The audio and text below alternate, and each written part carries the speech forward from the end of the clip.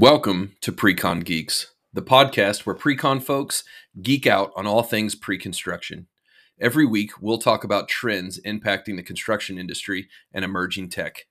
You can also tune in to hear exclusive interviews with industry experts. Excited to hear more? Hit subscribe wherever you listen to podcasts now and visit www.beck-technology.com. Welcome to Precon Geeks, your home for all things pre-construction. I'm your host, John Reich, and I'm joined today by our own Grant Stucker. How are you guys? How are you doing today, Grant? Doing awesome, John. Thanks for having me on again. Appreciate it as always. Yeah, it's always good to have you on. You're a good voice on the scene with know what's going on out there with all of our clients. So it's always good to have you on and talk with you about what's going on in Precon. So I do want to start off we were on break last week for Thanksgiving, so I just wanted to see, how was your Thanksgiving, Grant? It was great. So I'm in Denver, right? And so my parents live actually up in the mountains towards the Aspen area, if anybody's familiar with Carbondale. So it's beautiful space out there. They live out there with close to my sister and her family. She's got 3 little kids, so my family and them got together over Thanksgiving, and same age kids as my kids, so everybody just plays nicely together and all that good stuff. So it was nice just to see them. How about you? What was your plan last week? Yeah, so I was off all last week, and so the first part of the week we did a camping trip with my Kid Scout troop. So that was fun, a little rainy, but that's part of the experience, so it's all good. Nice. So we camped for a few days and then visited my in-laws down just south of Austin and just hung out there for the week, and then came back and was very happy to see my Michigan Wolverines defeat the hated Ohio State Buckeyes this weekend. So that was sweet game. Sorry for everyone in Ohio, but not really that sorry, actually. Sorry, not sorry. Yeah, it was a good week for me. So got to eat a lot of food, got to watch some good games that I was obviously very happy with the outcome, but it's a good time. So that's awesome, man. Good to now hear. I'm trying to recover and get back to it. So that's right. Same. Yeah. Monday morning came pretty quick. Yeah. Unfortunately. So I've got a slew of emails. It's amazing, even on a 3-day week, the number of emails that can accumulate over that shortened week. For sure. 3-day holiday week too. Yeah. It's it was fun, but So now so today we really wanted to have you on to talk about something that most of I think our clients and most of our listeners should identify with is, what do you do to get yourself into a situation where you can get larger projects? So like if you're a GC and you're bidding work that's typically in the $1 million range, and then you want to get into the $5 million range, like what are the steps that you would see to kind of grow your company in that way, and what do you have to do to be able to start being considered for those larger jobs? So you worked as a GC in your past life, so yeah, what did you guys do to kind of grow your business in that way? There's so much to unpack out of that, because even when I kind of was in the mix of it, we were already doing pretty large work. But I think to go after new projects that maybe we weren't a heavy market share in that specific product type, or it was just a very, very large project, there's a few things that I think that we needed to make sure that we had. This kind of doesn't talk necessarily along the track of already doing large projects. Like if you're already doing large projects, this is not really who we're talking to, because you probably already have the resume for it. I mean, owners are requesting you to be a part of the project and requesting you to submit. So you're already in the mix and you're already doing those large projects. But to get noticed in those large project world, obviously if it's a hard bid scenario, that's purely cost based, right? Yeah. So there's probably making sure that you have a more competitive number in the hard bid scenario. That's a pretty easy recipe there. But if you're trying to break into the negotiated world, the CMGC world, of having large projects and kind of starting from that early on design with an owner, then there's a number of different ways you can go about approaching that. I would say number one is having a building a relationship with whoever that developer and that owner is. Right. And hopefully you've done some work with them in the past so that they, some smaller work. So they have that level of trust that they need in order to bring you into a larger project. Because obviously you don't have the resume yet, but this would give you that resume. So I think a large part of that is building a relationship with that specific owner, that specific client, and showing that you guys have that dedication to this specific project. And then kind of building that rapport and that reputation of being able to do whatever that larger project is, just demonstrating that on a smaller scale to said client that says, hey, like we can do X, Y, and Z, and putting out a really like high end RFP response that shows and demonstrates what that would look like. What would you? I mean, you've been in that space too, John. What would you say is a big differentiator? Yeah, I think that's the first one, is just make sure that you have a relationship pre-existing before the job is actually going out. Because if you receive an RFP and it's like, we don't really have the resume to back this, and you haven't really talked to the owner and laid it out ahead of time, you're not going to have a very good shot at it. But I do think that most of my background was in healthcare, and a lot of times you could get in with a system, say, okay, I've been doing work on your campus and doing smaller jobs, but now you've got a big job coming.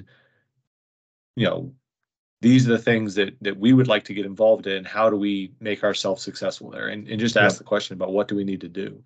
Yeah.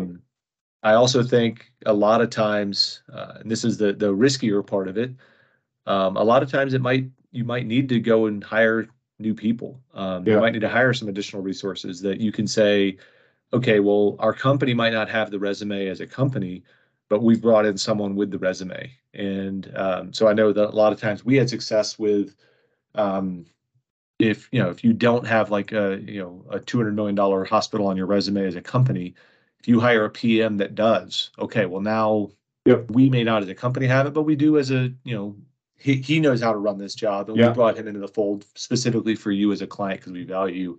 I think that can go a long way, hiring the right people. The downside is you have to hire them before you get the job. And that's high the risk, hard high part. reward, high risk, kind of things. That reminds me, I mean, one of the things that we had done as a group as well is joint ventures. I mean, if you have, just to your example there, a hospital job that maybe you don't have the resume for that large hospital job, maybe you go find a GC that has some of that, and you guys partner together and figure out how to win the job. I mean, one of my biggest projects that I worked on was if anybody's ever flown through Denver International Airport, that hotel and transit center right there, the Westin Hotel, that was actually a tri-venture, we called it, because it was 3 different general contractors working on that project. And we were considered the kind of the local, smaller GC, a part of that joint venture, because we had our fingers on the pulse of the subcontractor market, and we had a very strong self-performed concrete team. So we now have, I keep saying we, my previous company now has that. Yeah.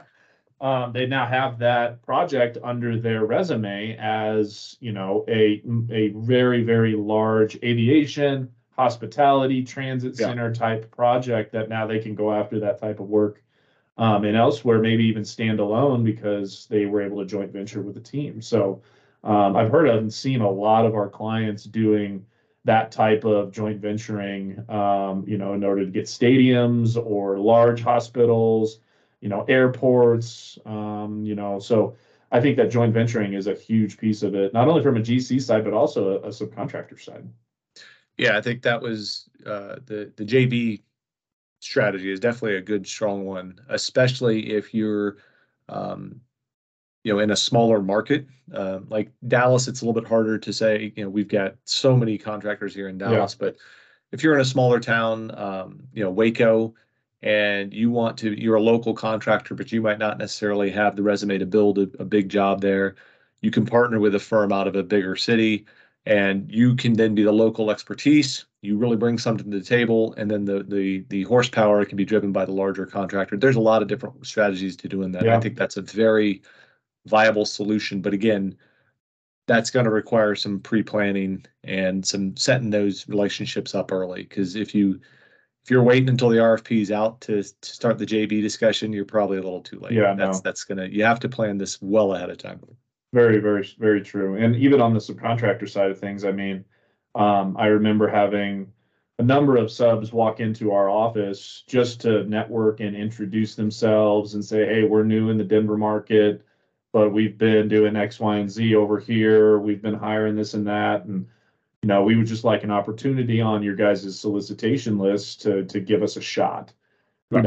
And seeing, just having that kind of FaceTime with other GCs from across the region, as a subcontractor, is very, very valuable just to stay on bid lists, get yourself a shot, get yourself an invite, and then, figure out how you're going to partner with either some other JV, similar scopes or, what kind of qualifications you have for that specific project.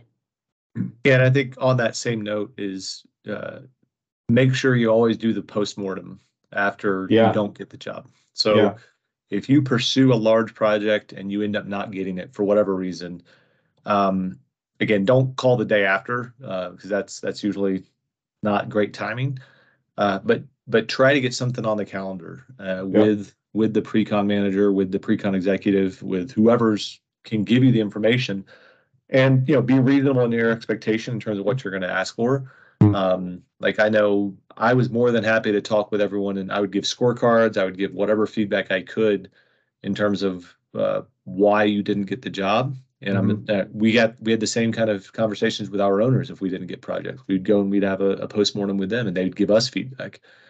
Now you're never going to say, well, you were $100,000 off on your bid. We never gave that type of information, but we could say, hey, they had a really strong superintendent, and we want to make sure that, we wanted a really strong field presence. They have a much stronger superintendent than you did.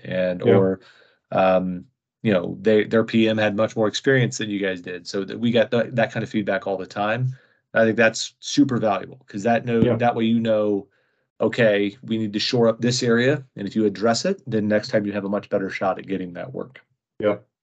Yeah, I think it's kind of twofold with the approach from debrief with the subcontractor community and debrief with the general contractor community. If you're, most time, if you're, in the trade submitting a number, that's usually in, more like a hard bid type scenario where you're bidding against others trying to win that work, right? For the most scopes, unless you have like an early procurement MEP, structural steel kind of item where you can get in and start doing that legwork earlier. In which case, another way to differentiate yourself is to, we all talk about free con. It's providing budgets and unit prices and information to either your GC or your owner, at no cost to say, hey, we're a partner. We want to be involved in this. And obviously there's a line to be drawn in the sand at some point in time when you're submitting too much free con. But from a subcontractor side, it's usually going to be, here's kind of where the numbers shook out. And I usually was never like, hey, yeah, you were $100,000 more. I usually would give a range of a percentage, right? Say like, 10 to 15% high.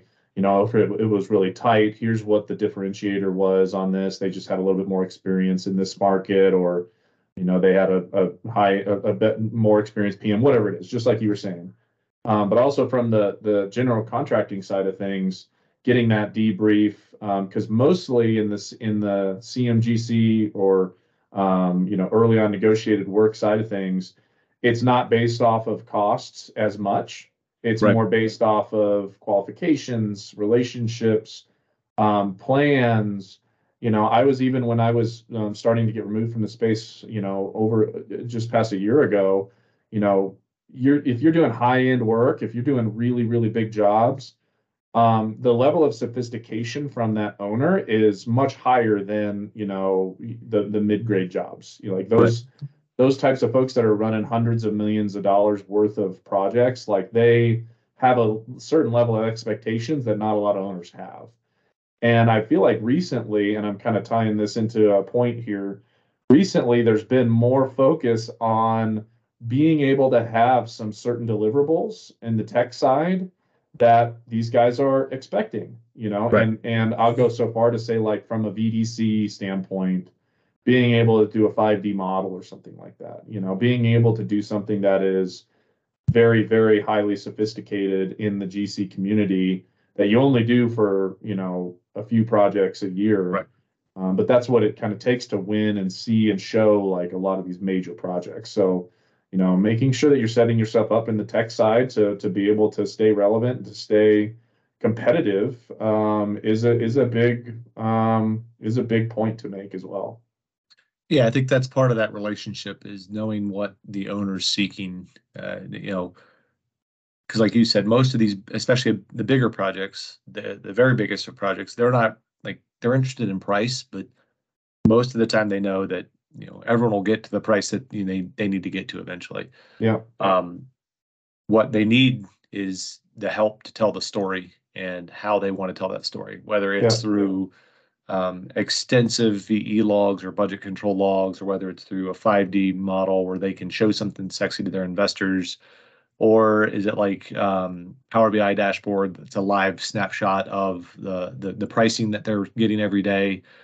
There's something that is going to be their trigger that's going to set them off and really excite them about you being on their project. Yeah. And the hard part is finding what that is in those conversations and then delivering on that. So I think that's really where that early kind of pre-mortem, even before you even go after the job, knowing what their target is, knowing what's important to them, and then being able to sell that when you walk into the room for that interview. Yeah. Yeah, we used to call it the sacred cow, right? Like, what's the owner's sacred cow that they're really going to care about? Not only because usually these large jobs, it's not just one person that you're going into an interview with. It's a panel of people, and to be able to find out as much as you can about each and every one of them, to speak and lay some breadcrumbs to each and every one of them that leads them to your selection. That's going to be huge, So I totally agree with that. Yeah, definitely. Well, very cool. I know that it's been a lot of fun having you on this week, and but we're going to try to wrap it up now because we've got a lot of emails to get back through after Thanksgiving break. So absolutely. Well, it's my pleasure, John. As always, appreciate it. Anytime. Yeah, it was a lot of fun. Thank you very much for coming on, Grant. And as always, for all the listeners, if you have any other topics or would be interested in coming on the podcast, please email us at precongeek@beck-technology.com. You can also check out our website and view some of the blog posts. Suzanne's doing a great job of making sure those are up to date and have a lot of good information on there. And you can go to www.beck-technology.com and get all the information there. That's it for today. And thank you guys for listening. We'll catch up with you next week.